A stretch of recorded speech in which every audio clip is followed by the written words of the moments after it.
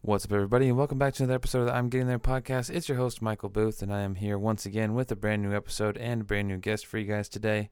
I am here with drummer, comedian, and podcaster Sean Boyles on this episode. This was a fun one. It was cool to sit down and get to know Sean a bit better and talk about his journey playing the drums and playing in bands and getting to go and tour and do stuff like that. It was really cool to hear all about that, and then also just talk about his journey in comedy. He also has a podcast, which you should go check out, the Sean Boyles podcast. I think he has a link in his bio and his Instagram for that. And go follow him on Instagram at Sean_Boyles510. And then make sure to check out his bands that he's in. There are links in his bio and links in his page. Also, make sure to check out, if you're in the area, he has a show every first Thursday of the month at the Bistro in Hayward. I think it's at 7:30. And it's a free comedy show, so go check that out, support that. And if you could also follow the podcast on Instagram at I'm Getting There Pod, all one word. I'll make sure to tag Sean and everything in the episode when I post. And hit the link in the bio, subscribe to the podcast. If you're not subscribed, if you're listening right now on platform, hit that subscribe. And if you're on Apple or Spotify, please rate the podcast, give some feedback. Appreciate everybody that's done that so far, and I hope you guys enjoyed this episode with Sean.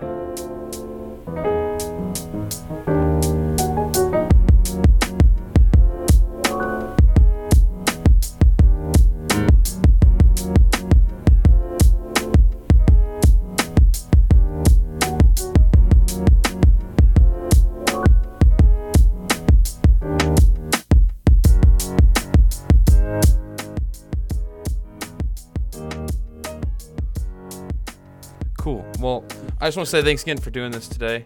I think I met you at the Blue Lagoon is where I think we've met in person. More than likely. You're a Santa Cruz guy, and I don't get down there very often, so that might have been where it all went down. Yeah, we met there, and then I think we added each other online, and then I saw that you're a musician. You've been playing music for quite some time now, and I checked out some of your bands, some of the stuff that you have online, and it's pretty dope, dude. Like how long have you been? Because I saw you studied music too, I think, right? Oh, where do we begin? So I started playing drums when I was 8. Okay. And took private lessons for a while, and then when I got out of high school, I went to Cal State Hayward. I still refuse to call it Cal State East Bay. And I almost got a music degree there. I was about 8 units shy of getting a Bachelor of Arts in Performance. Okay. Obviously wasn't a math major because I didn't take out enough loans to finish my last year. So I ended up 8 units short. And then have been playing in bands in clubs since I was 14. I've been doing this a long time now. I'm creeping up on 49, so I've been at it a while. Nice. Is it always been just kind of around? Like, have you gotten to play like anywhere, like anywhere interesting, like out of town, like down? Oh yeah. I've got to tour Japan a couple of times. Wow. I got to tour Europe once. I've been about halfway across the States, but then I've flown out and played on the East Coast. So I've been pretty lucky. I haven't made a fucking dime doing it, but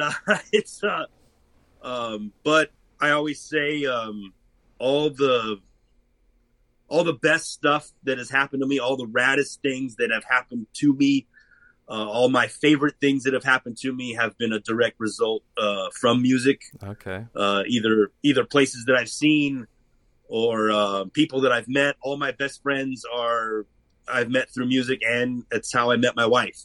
So all the best things that have happened have been because of music. Hell yeah. Has it always been the same style of music too? Have you always been kind of gravitated towards the same like? It's always been aggressive. I would say.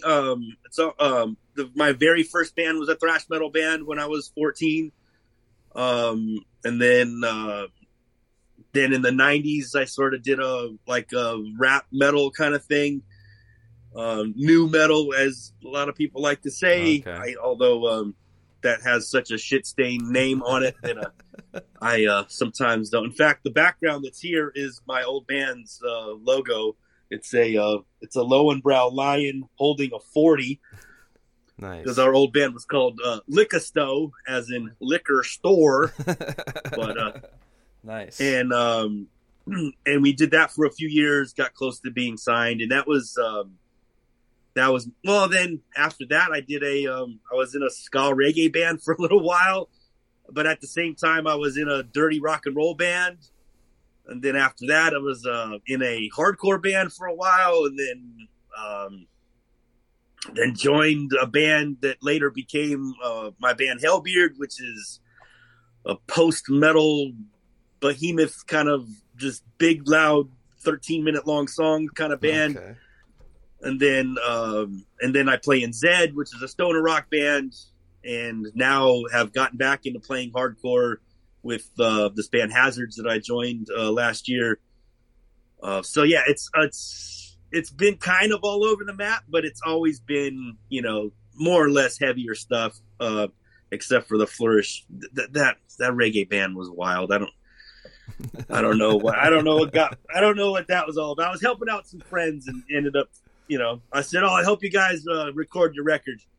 And we recorded and ended up staying in the band for like 2 or 3 more years, but that's a whole other thing. I learned a lot though. It was great. I got to learn. Hell yeah. And with touring, like you said, out of the country and stuff, do you have any particular like instances of you and your band kind of like any like really interesting or stories that like stick out or memories that stick out right away when you think about? Well, anytime you go somewhere that you've never been, you know what I mean? There's going to be that wonderment and that awe of like, oh shit, I've never seen this before. Mm-hmm. You know what I mean? So, when I was in this band Insolence that's from San Jose, I joined them in the way later part of their career. And again, old friends of mine that, kind of needed a hand. So I helped them out, playing drums. But I kind of joined them with the hopes that, cause they're the cliche big in Japan, And I was like, if I join these guys, maybe I get to go to Japan. And sure enough, like 6 months after I joined, we're going to Japan. So, but it's, you're going someplace you've never been before. So everything looks awesome. Everything's awesome. Everything's like, oh, wow, I've never seen that before. Japan is, if there's another country to move to, I'd move there just because it's clean and everybody's super nice. Although, if you don't speak Japanese, they kind of look at you sideways, but, there's some underlying things there, but, yeah. Man, it's just, there's tons of stuff, you know what I mean? Just touring, when I've been able to tour the US, just the fun of being out of your hometown and seeing how other places do it. And you realize, we're all pretty much the same. Everybody's getting down more or less the same way. Everybody's trying to do the same things as far as keeping themselves happy, and it's an interesting thing how divided we get so easily. It seems like these days, when if you really step back and you're able to see how other people have been doing it, everybody's kind of more or less doing the same thing. So you start to sort of be suspect of this division that we're all supposed to be having right now. So yeah, I see what you're saying. I recently traveled east, went to Arkansas, and was hanging out there for a week. And I could kind of see what you're saying, because like I was hanging around people going out downtown and trying to like get a feel for what it's like, and it definitely felt very similar to especially perfect example when you go to the South. Like when I've been to Texas, it's like everyone's like, oh, you're in Texas, you're in the South, but for the most part, there's they're not wearing their conservative ideals on their sleeves. Yeah. You know what I mean? If you get into a deep conversation with anybody, you're gonna butt up against something. But for the most part, they're going to the grocery store and they're buying milk and they're trying to feed their kids and they're trying to do the same thing that you're trying to do when you go back home. You know what I mean? They're trying to put gas in their cars. They're trying to make sure they're happy. You know what I mean? Yeah. And so you start to see things a little bit different. You know what I'm saying? That like when I went to Zed gets invited to do the Maryland Doom Fest, and they're in Frederick, Maryland, and Frederick, Maryland's got a sort of, you know, a southern vibe to it. You know what I mean? But you know, there's a taqueria that I found there that I, you know, walked 3 blocks to from the venue that we're playing. But I got to walk through this neighborhood and everybody's out on their porch drinking their teas. You know, they're waving at you when you walk by. So it's like, you know, and then I look like this walking through there. So it isn't like, you know, you don't see this every day walking through there. Yeah. But nonetheless, everyone's like, you know, once in a while you'll get that, oh, hey, you ain't from around here, boy, are you? You know what I mean? But you say something snarky back to them in a fun way, in a joking way. They get a laugh, you get a laugh. Everybody's okay. You know what I mean? Yeah. You're not trying to change their mind. They're not trying to change your mind, and you go on about your shit. You know what I mean? And it's all good. Totally. And so I'm curious now, like how does comedy fit into, do you like you're playing music and stuff, like how do you come about like doing stand up? Like how does that get into the That's a good question. So when I in fact Insolence has a little bit to do with this. When I joined Insolence, I got flooded with a lot of friends requests from people, especially in the South Bay. And one of them was comic Pete Munoz, who was a fan of the band and wanted to, you know, be friends on Facebook with the new drummer Insolence. So since I was about 19, I've always thought of maybe trying comedy. Never did it, never had the balls to do it, just because at 19 I was like, who wants to hear what a 19-year-old has to say on a stage about anything? Fast forward, I'm 42 or 43, and I'm seeing posts from Pete about, you know, hosting open mics and doing showcases here and there. And I kind of wanted to like sort of know somebody that did it before I tried. So I DM'd him. I was like, hey, you know me as the drummer for Insolence, but I've always wanted to try comedy.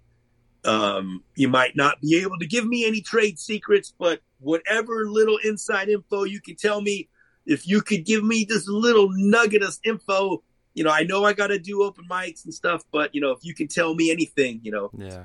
Dude, he DM'd me back this, you know, multi-paragraph, like, do's and don'ts, and it was so spot on.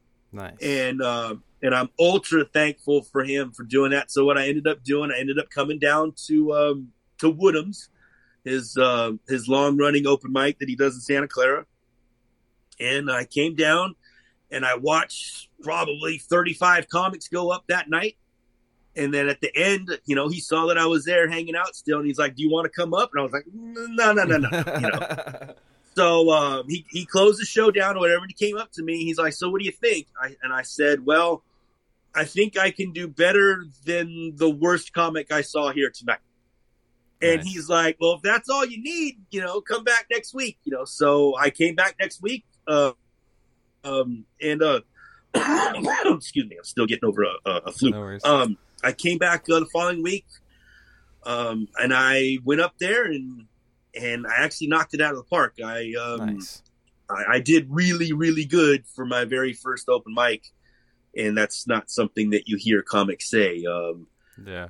I got really lucky. The guy that went up before me did 5 minutes on how he gets mistaken for a lesbian.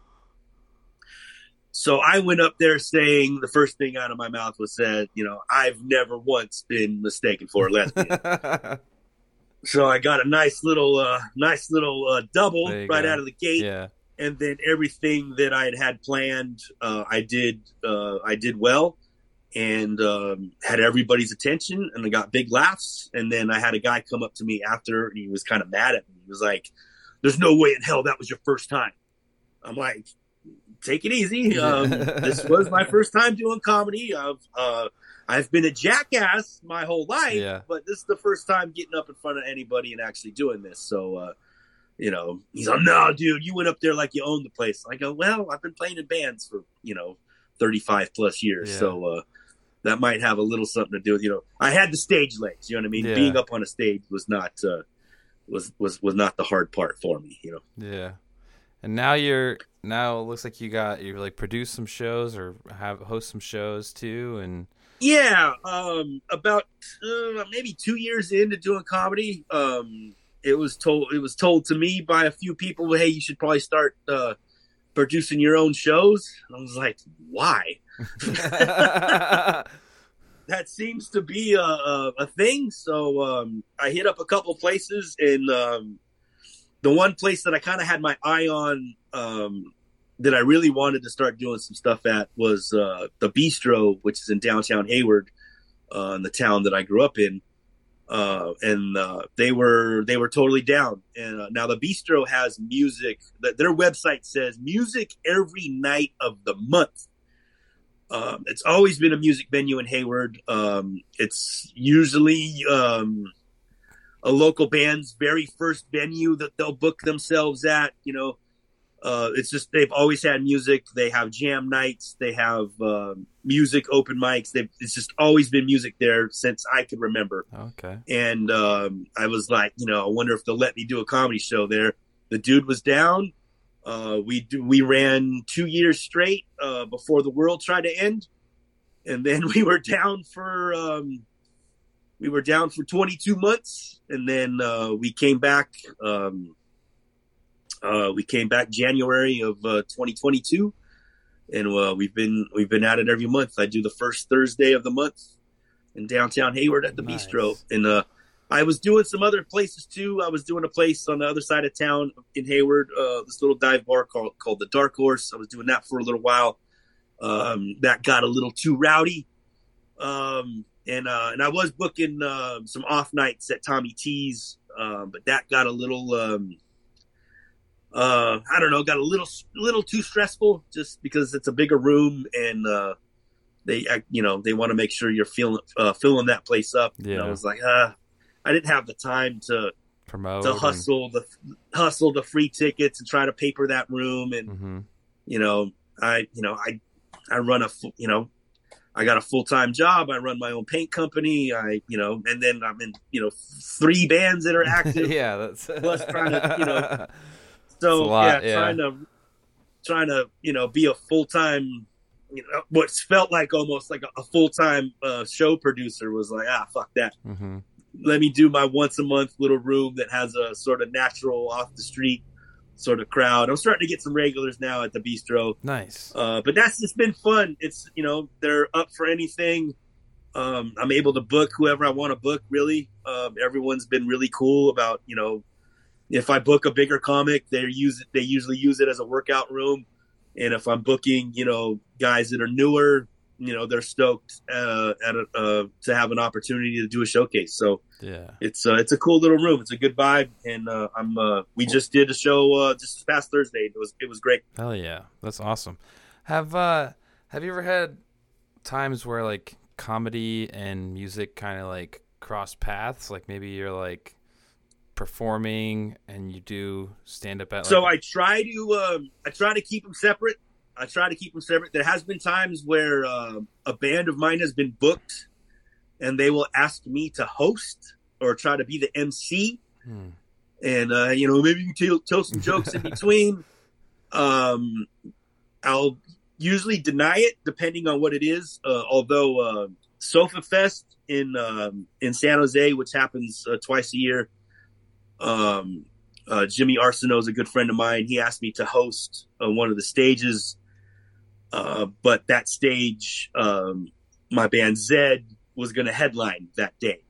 So I hosted all day long and then just had somebody else come up to introduce Zed because I wasn't going to introduce Zed and then run behind the drum kit and start playing. It was, it'd be kind of weird. So, but then it's opportunity has come up because of my ties to music. So, only a year into doing comedy, the band Death Angel who does a Christmas show every year in San Francisco, asked me to host their Christmas show. Like, that was, well, shit, that was 5 years ago already. But, they always try to do something different for these Christmas shows that they do every year. And so they threw me a bone and let me host. And I did comedy off the top to get it going. And then I would come up before the bands and do a little bit more comedy and introduce the bands. And that was really, really cool of them to let me do that. But I wouldn't have got that opportunity if I didn't know those guys. Mm-hmm. You know what I mean? And then I've had friends of mine's bands want me to, say they're doing an anniversary show and they want me to host the anniversary show for them and maybe roast their band because it's their anniversary and they want to do something special. So there's been times when it's been to my advantage, but, I'll show up as comic, of course, with, huge music background, mm-hmm. And then, when I do those kinds of shows, I can do a bunch of material that I can't normally do at a comedy show because maybe it's so music centric that maybe the average comedy fan wouldn't understand. That makes sense. So, yeah. You know what I mean? So, I can there's a line I can straddle for sure. But I, for the most part, try to keep them separate. Nice. That's cool though. Like getting to, like you say, like getting to do comedy more in that vein of particular to them. Like that's got to be fun to at least express that because it's something like you said you can't do at a regular show. So you kind of maybe it's just material you have, but you're like, I don't know if this is gonna ever work. Well, yeah. I mean, if I do if I make a reference to thrash metal in front of a regular comedy crowd, they're gonna be like, oh, I think I know what that is. But if I do it in front of a music crowd, they know exactly what I'm talking about. Yeah. And I can go, a little bit more in detail about a very specific thing of that kind of music. And I'm going to get a big laugh because, you know what I mean? Mm-hmm. Like did I do it there or did I do it? I think I did it there, because Death Angel's a thrash metal band. They've been around for a long time. And I said, the Bay Area, be it that's the birthplace of thrash metal, there is a very important aspect of thrash metal that we're not giving enough props to, because I believe that thrash metal wouldn't be anything if it wasn't for methamphetamines.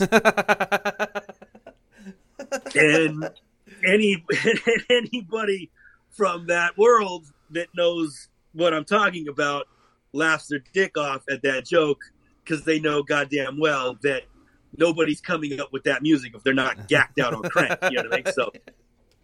So it worked out, But again, it's a pretty specific joke to that genre of music. Mm-hmm. You know what I mean? You wouldn't have an Exodus if there wasn't fucking crank. That's just all there is to it. You know what I mean? So, yeah. So anyway. Yeah, it's funny to see pictures of like old like bands from that era, and everybody's eyes are just like.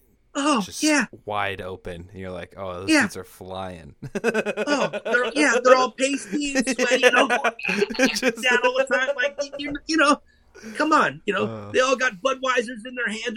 Yeah, it's like, come on, you're on a little something. They definitely conveyed the feeling in the music. Like a lot of that stuff. That's all you can really feel when you listen to that. You kind of just feel. It's my favorite shit, and I got very lucky that I was like the young kid that was witnessing it, you know what I mean? In it, and I wasn't even witnessing it at the very beginning. I was catching like, second and third waves of it. But at the same time, you know what I mean? To see that community and to see, and even still now, like how important it is to just the, to the Bay Area. And I don't know. Like I said, I feel that I was really young when it was happening. So I kind of feel like I was observing it. But at the same time, I still feel sort of part of it, too, because, like I said, my first band was a thrash metal band. Mm-hmm. So, I was trying, yeah. I was trying to get at it, Yeah. So, and then, and as time has went on, I got a lot of friends that are, some of the bigger cats that are in it. So, I guess I'm like I'm on the peripheral. like people you knew growing up that you played with, they've kind of or just people that I've met after the fact that are heavier hitters, you know what I mean? Or people that I seen when I was that 15-year-old kid, sitting there and, going to shows and handing them a flyer of my band, and hoping, Mm-hmm.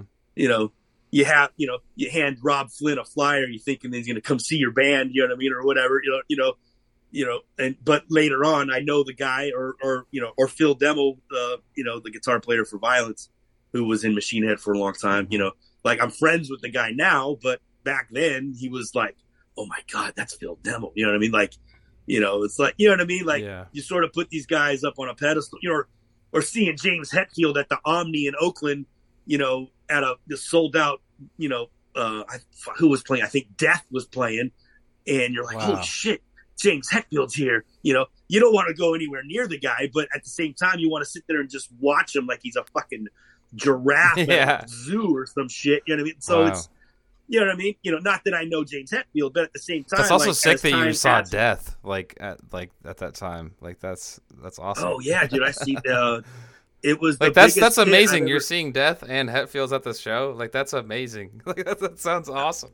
And that was the biggest pit I ever saw at the Omni was Death and this band from Palo Alto called Epidemic, who one of my favorite out of the maybe second or third wave of the thrash metal bands. Epidemic was fucking amazing.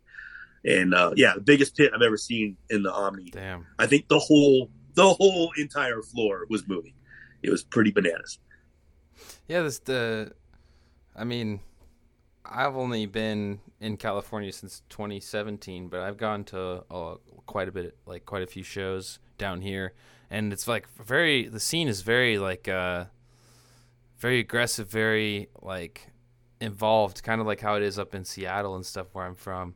And it's dope there's like a lot of new wave of like the kind of like thrash kind of style music's kind of coming back, and it's been cool to see and be around and watch bands. Yeah, I've been seeing the title "New Wave of American Thrash Metal."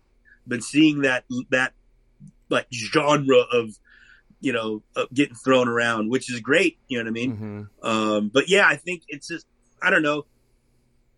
It seems to be the as far as modern heavy metal, thrash still seems to be the most sort of true for whatever reason. Like it takes just enough of the elements from everything else and still sort of really is able to wave that flag in a proper way without being cliche, holding an orb, goofball shit. You know what I mean? Like thrash seems to be the more street sort of, even though it's got its cliches too, but it still seems to be the one that is palatable, I guess, without so much buffoonery. Because let's face it, the metal genre and all its bananas subgenres, some of it is just, I saw the other day, Old West metal. I haven't heard that. Old West metal. They're metal, but all the songs are about the Old West and pioneering and dealing with the Indians and Cactus, and just like, what the fuck, yo? You know what I mean? It's like, come on. But see, it's stuff like that makes me roll my eyes and go, it's buffoonery. It's silly. You know what I mean? Pirate metal and Viking metal and like, you know what I mean?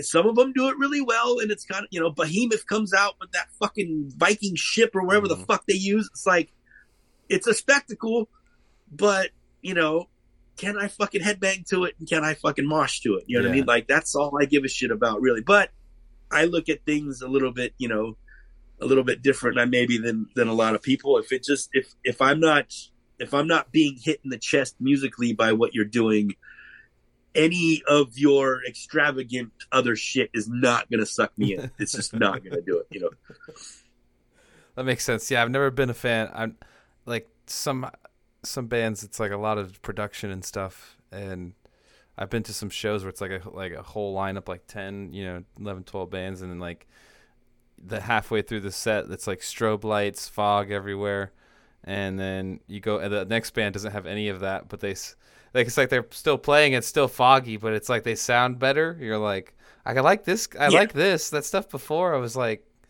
it felt, like you're saying, it feels like a distraction sometimes. Even though it can be cool, like if it's your thing. Like Megadeth did some pretty awesome stuff when I saw them. Was it a few years ago when they came to Concord with Lamb of God, and they had like the robot out, like dancing with Dave and stuff, and it was like, it was fun. It was funny. I mean, it was kind of gimmicky, but I was like, this is cool, like at least it's. Well, there's lines, right? There's lines to be drawn in the sand, like someone told me, dude, you're gonna love this band Ghost. They're satanic. They dress up in costumes and they sound like Blue Oyster Cult. And I'm like, you must not know me, because none of that sounds fucking cool. And then I see him and I'm like, well, this is fucking cheesy as shit.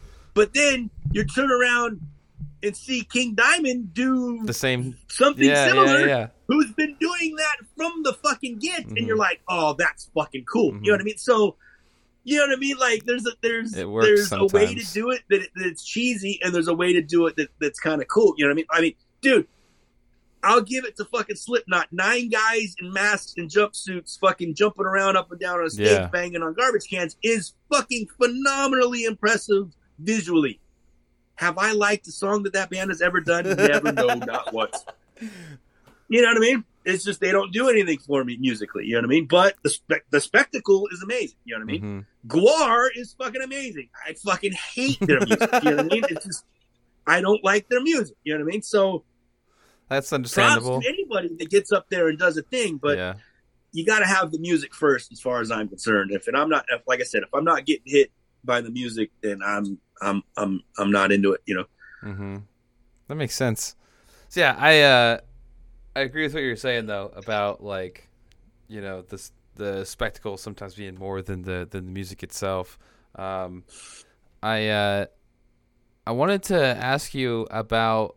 I also noticed that you too yourself have a podcast, and it looks like you've been doing it for quite some time now. And I wanted to ask about like what kind of got you doing that, and like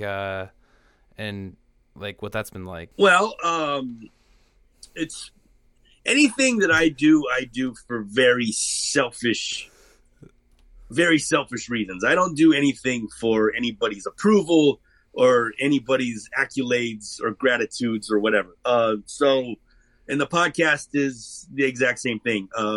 I noticed that for whatever reason, if the red light is on, something happens in my brain where something comes out of my face that I might have not have thought of otherwise. So I kind of use the podcast as a way to sort of maybe farm material out of my head that I could potentially turn into stand-up. It's happened twice in 167 episodes of a podcast. But I've gotten 2 bits out of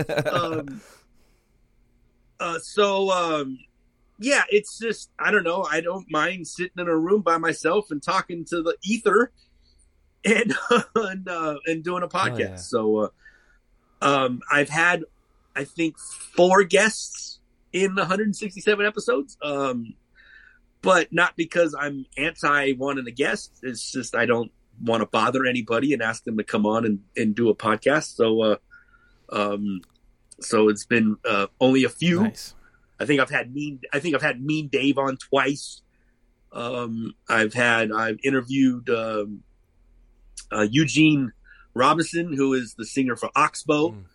I interviewed, had a conversation with Phil Demmel, before I mentioned Phil Demmel, and Ichi the Killer, who was the DJ in Insolence with me, nice. Who is a at one time was a world ranking DJ in the DNC. So or the DNC. He did the fucking competitions and shit on the 1s and 2s. You know what I mean? Like and that's like he's a bad that's like scratching. Yeah, like that's like you're talking about like the original. Yeah. Okay. Yeah, like scratching and shit. Okay. Yeah. Wow. Nice. Yeah, no, he's a phenomenal, very musical turntablist, and I wanted to sort of pick his brain because I never really, guy's a friend of mine, but I never really sat down and talked to him about, DJing and how he even got into that. So in fact, it was funny because I went actually. He moved out of the area. He moved up to Seattle. That's kind of why Insolence broke up. And during the height of being locked down, me and my wife drove up to Seattle to visit him and his wife. and then we did an episode of my podcast while I was up there. So, but yeah, basically it's been a way for me to sort of try to farm material out of my skull. And it's paid off only twice, but it's fun. I have a faithful, probably 20 people that listen to my podcast every week. But again, I'm not doing anything for any sort of glory. I see your posts sometimes too. Like you'll take polls, like I was doing that for a minute. I was doing some this or that, so I was calling it, and I don't know what happened. I think I quickly ran out of this or that, or at least ones that were interesting enough for me.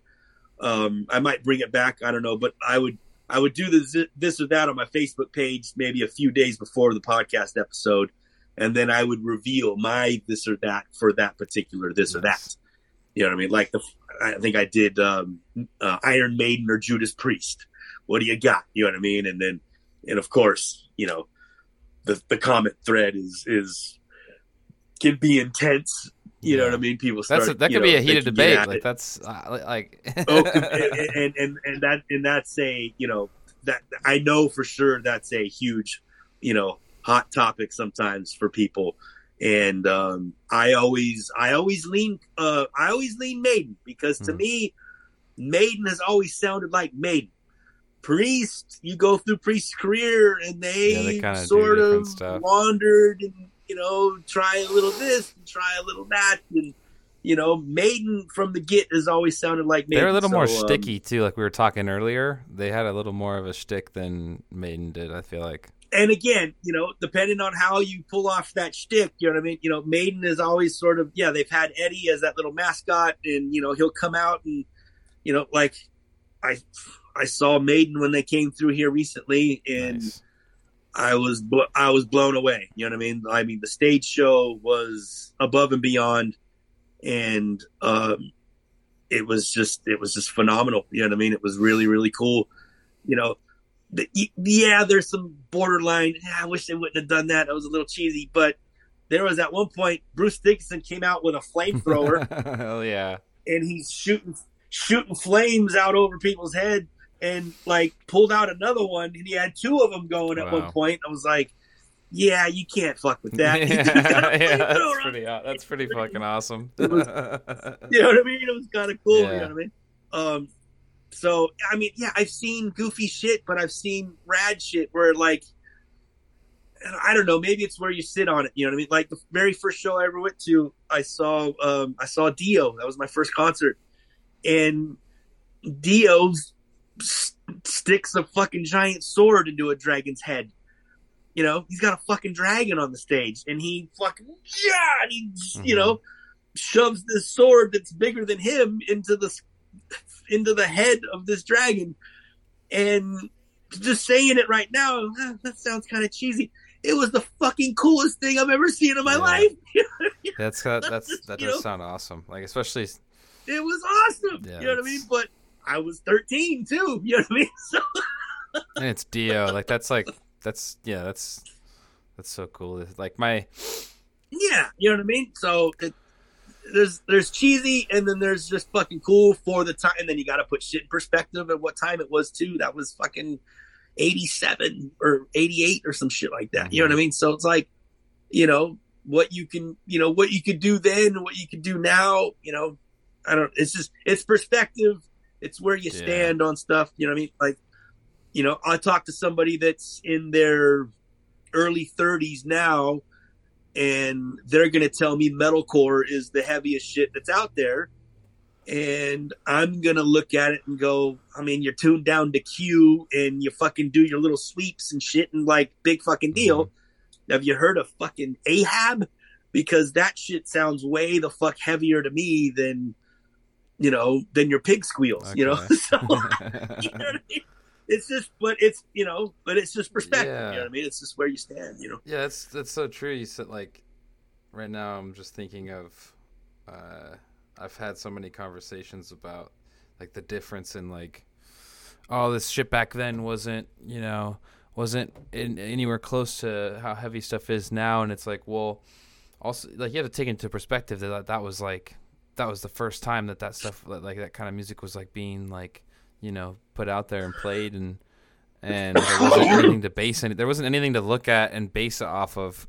And when you have, like we were talking about earlier, all these dudes, you don't have Exodus without Crank, like you said. Like, now, like, people now are, like, looking, and that's what they're basing. That's, like, their base, you know, like, they're, like, going, like, okay, this is classic compared, or, like, that word is used now for that. Sure. And it's like, sure. Well, that's like where you know where you start from. It's like there wasn't a starting point for, like, where do they start from? You know, like, where does like, right. Bands like Slayer start from, you know? Like, exactly. You think about it, and you know, Tony Iommi losing those digits on his fingers and having to tune down a half step in order to play and make it feel right made it was just the biggest change that could ever happen in rock at the time.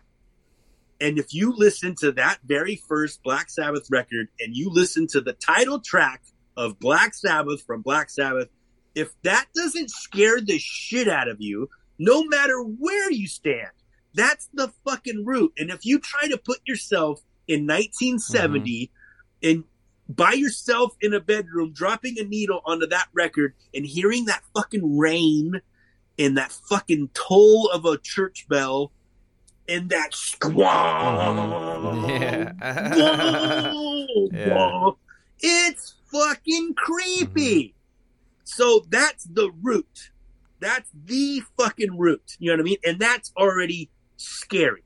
Of course, things get fucking way scarier. Things get way cheesier. Things get not as heavy, but maybe more powerful. It's just, it all splinters from there. You know what I mean? And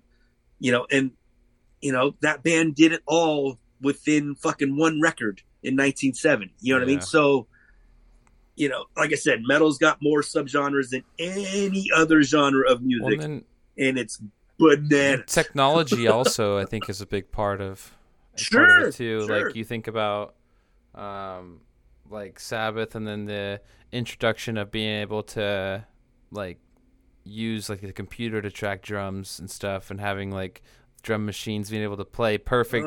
Don't make my skin crawl. I'm just saying, like, some of these bands, like, it's like stuff that gets so fast where it's like it's only really like recorded and chopped up and listened to that way. Like, it doesn't transfer over live. Like, and there's a thing about that where it's so ridiculous and so extreme that, you know, to me, the soul gets squeezed out of it when it gets to that point. You know what I mean? Like, the part of that made, you know, so think about tuning down. Okay. Sabbath is only tuned to E flat, and that was thought to be insane. And it made everything sound crazy, crazy heavy. Nobody does anything different for fucking decades until finally bands start messing with a drop D tuning. Ooh. And then you start just detuning the whole thing. And then the 7 strings start happening. Now it's fucking, once the 7 strings happen, it's a fucking wide open, just, you know, craziness of, you know, who can tune the lowest, you know what I mean? And it gets to the point where it's so low that you don't hear anything. You know what I mean? If you're going to play that, if you're going to be tuned to fucking G and you're going to play at Mach 10 in the first 4 frets of the fucking guitar, you're not going to hear anything. It's not going to be articulate. It's not going to make any sense. It's too low to hear the note differences at that speed especially if you got fucking double kicks blasting all the way through it. You know what I mean? I appreciate the effort, but I want to feel what you're doing. I want to be able to digest what you're doing. Yeah. You know what I mean?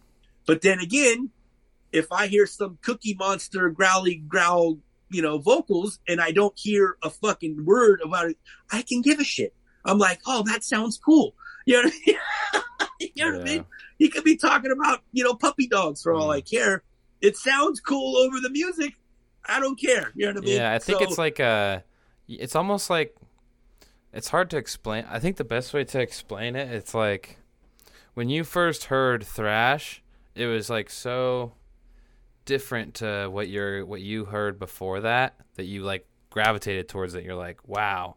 Like, and I find like I listen to some of that stuff where it's like really heavy screaming, really fast, like blast beats.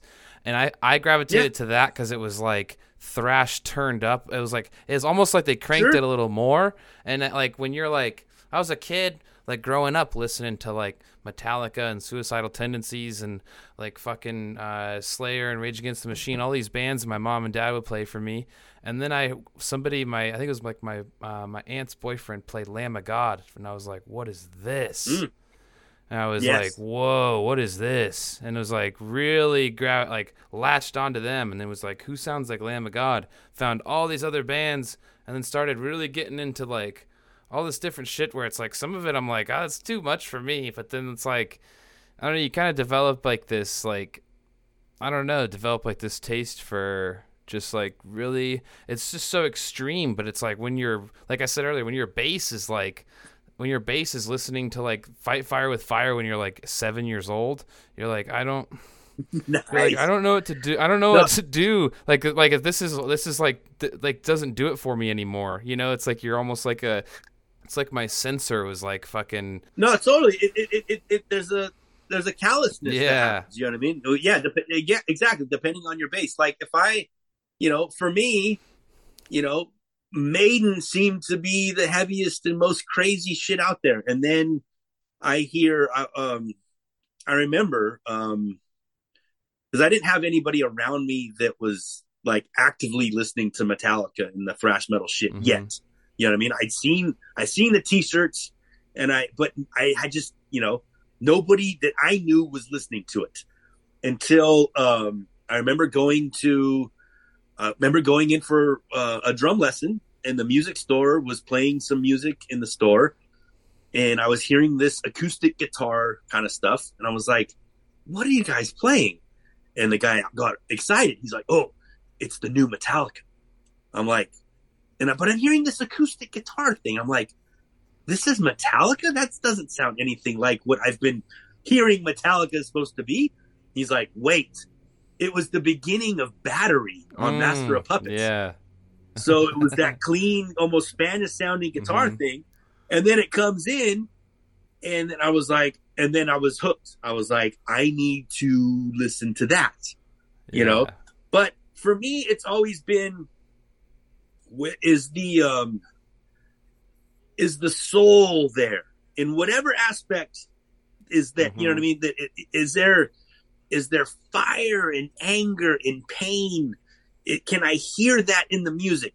When it gets so ridiculously fast that it sounds, it doesn't sound organic, then I can't wrap my head around it, and I can't feel that. You know what I mean? So that's why when bands that I like that go that route, that get extremely fast, it's usually grindcore bands or power violence bands that flirt with those blast beats, that throw those things in there, but I can tell that it's a real guy playing it. That I can tell that they didn't program it first and then learn it after. You know what I mean? There's a feel, and then maybe that's, being a drummer, I can hear the difference, but there's definitely a feel difference from an actual guy actually playing it versus a machine doing it first and then a guy learning it after. I don't know. Although some of the grindcore bands do it that way too, but I don't know. It needs to be raw for me. I need to hear that rawness. I need to hear that fire. And And like I said, if it gets too much, it doesn't do anything for Do me. you think know what you I mean? feel that way maybe because you've recorded some stuff of your own where you've had to really kind of put yourself in that position where you're behind the kit, like this is how it's going to sound, this is what people are going to hear when they listen to this band, and they like, like, do you think maybe putting yourself in that mental space, you're kind of comparing that maybe to like when you hear somebody else or hear something else sometimes?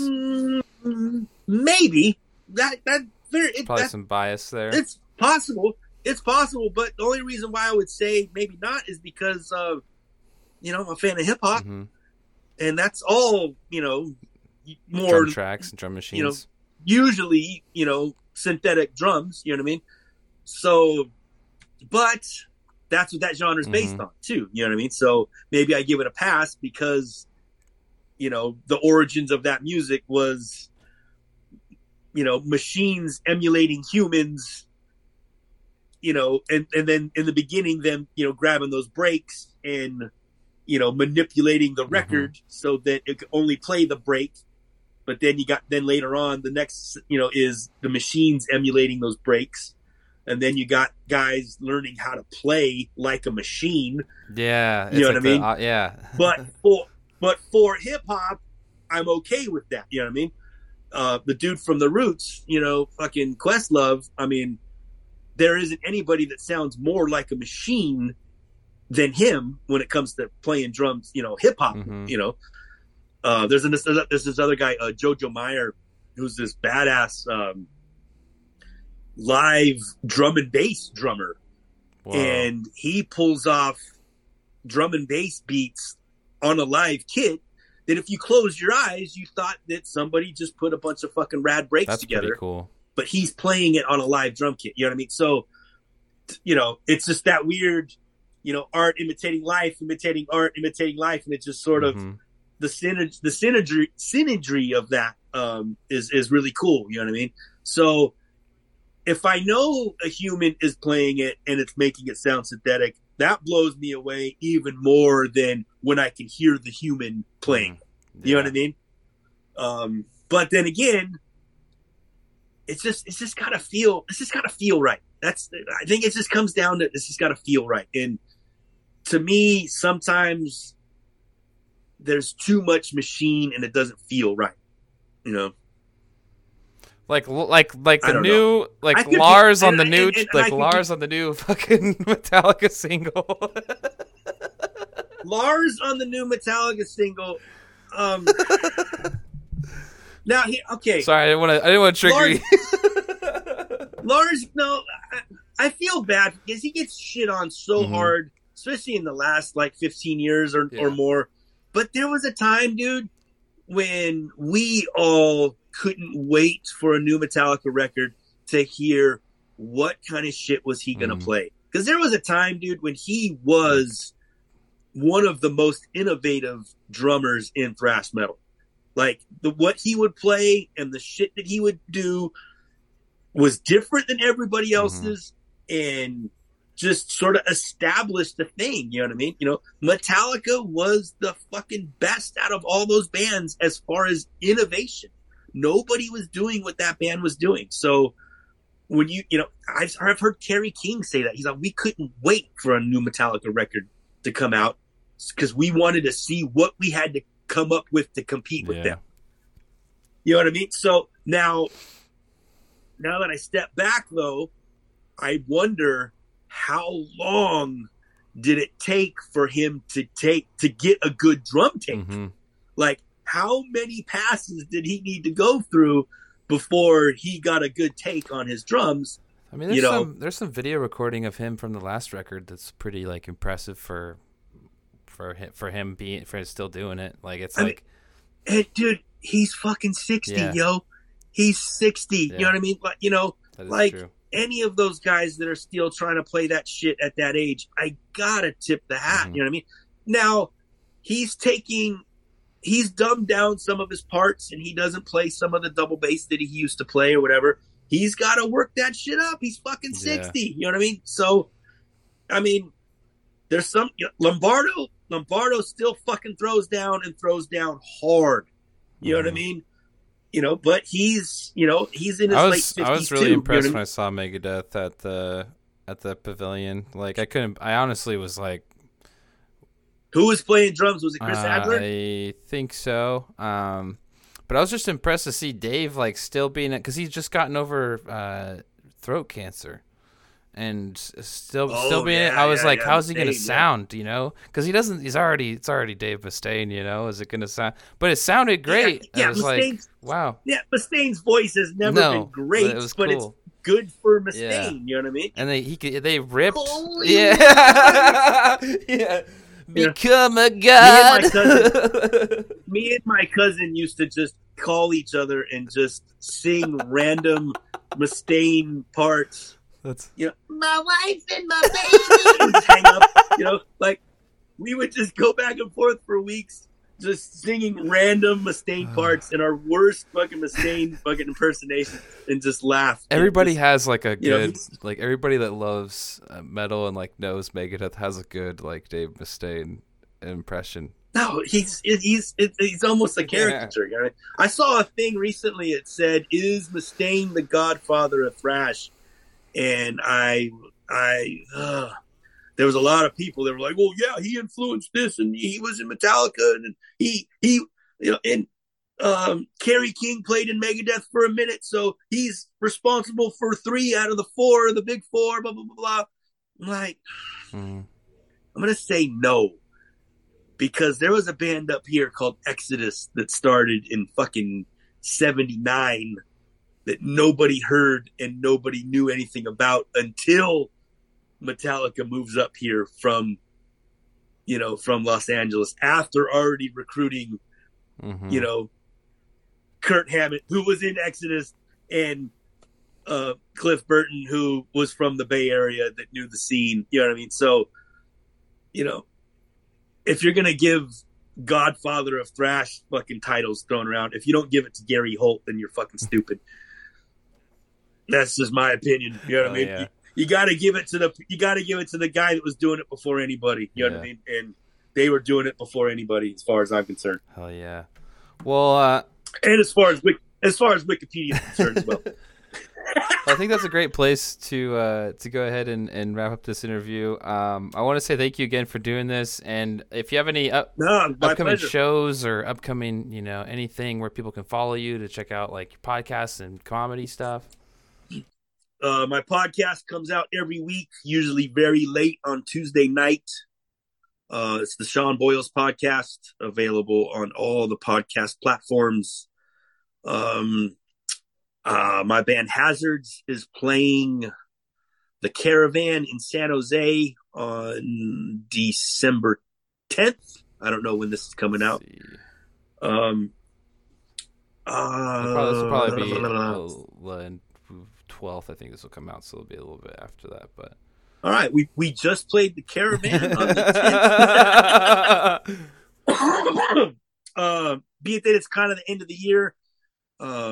Things are sort of winding down a little bit, and I try to lay off on how busy I get on stuff. But into the new year, Hazards is playing the Parkside January 7th. I think I can't remember off the top of my head. I think that's about all I got really going. As far as off the top of my head, I know for sure what I got booked.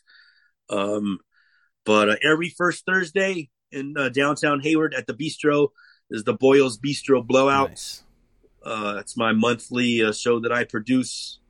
This month, who do we got? Oh, for the January show, we got Miles Weber headlining, who's fucking awesome. Oh yeah, he just moved back to the Bay Area from being in Las Vegas for a while.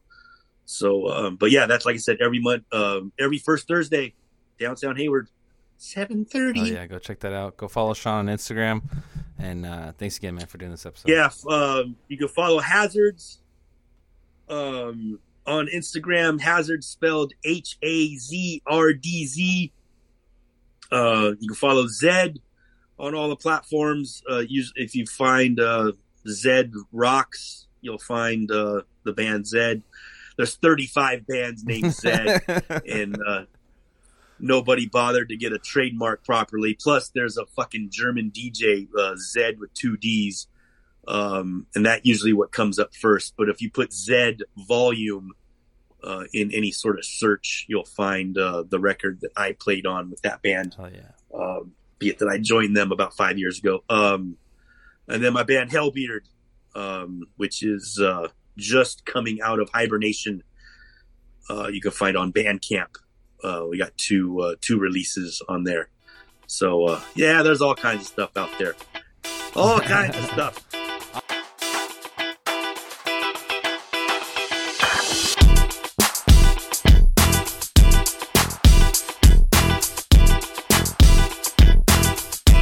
Hey everybody, thank you so much for listening to the podcast. Please make sure to like and subscribe on any platform you're on right now, and head over to Instagram or Facebook. Give the page at I'm Getting There Pod a follow to continue to stay updated on this, and we'll see you next time.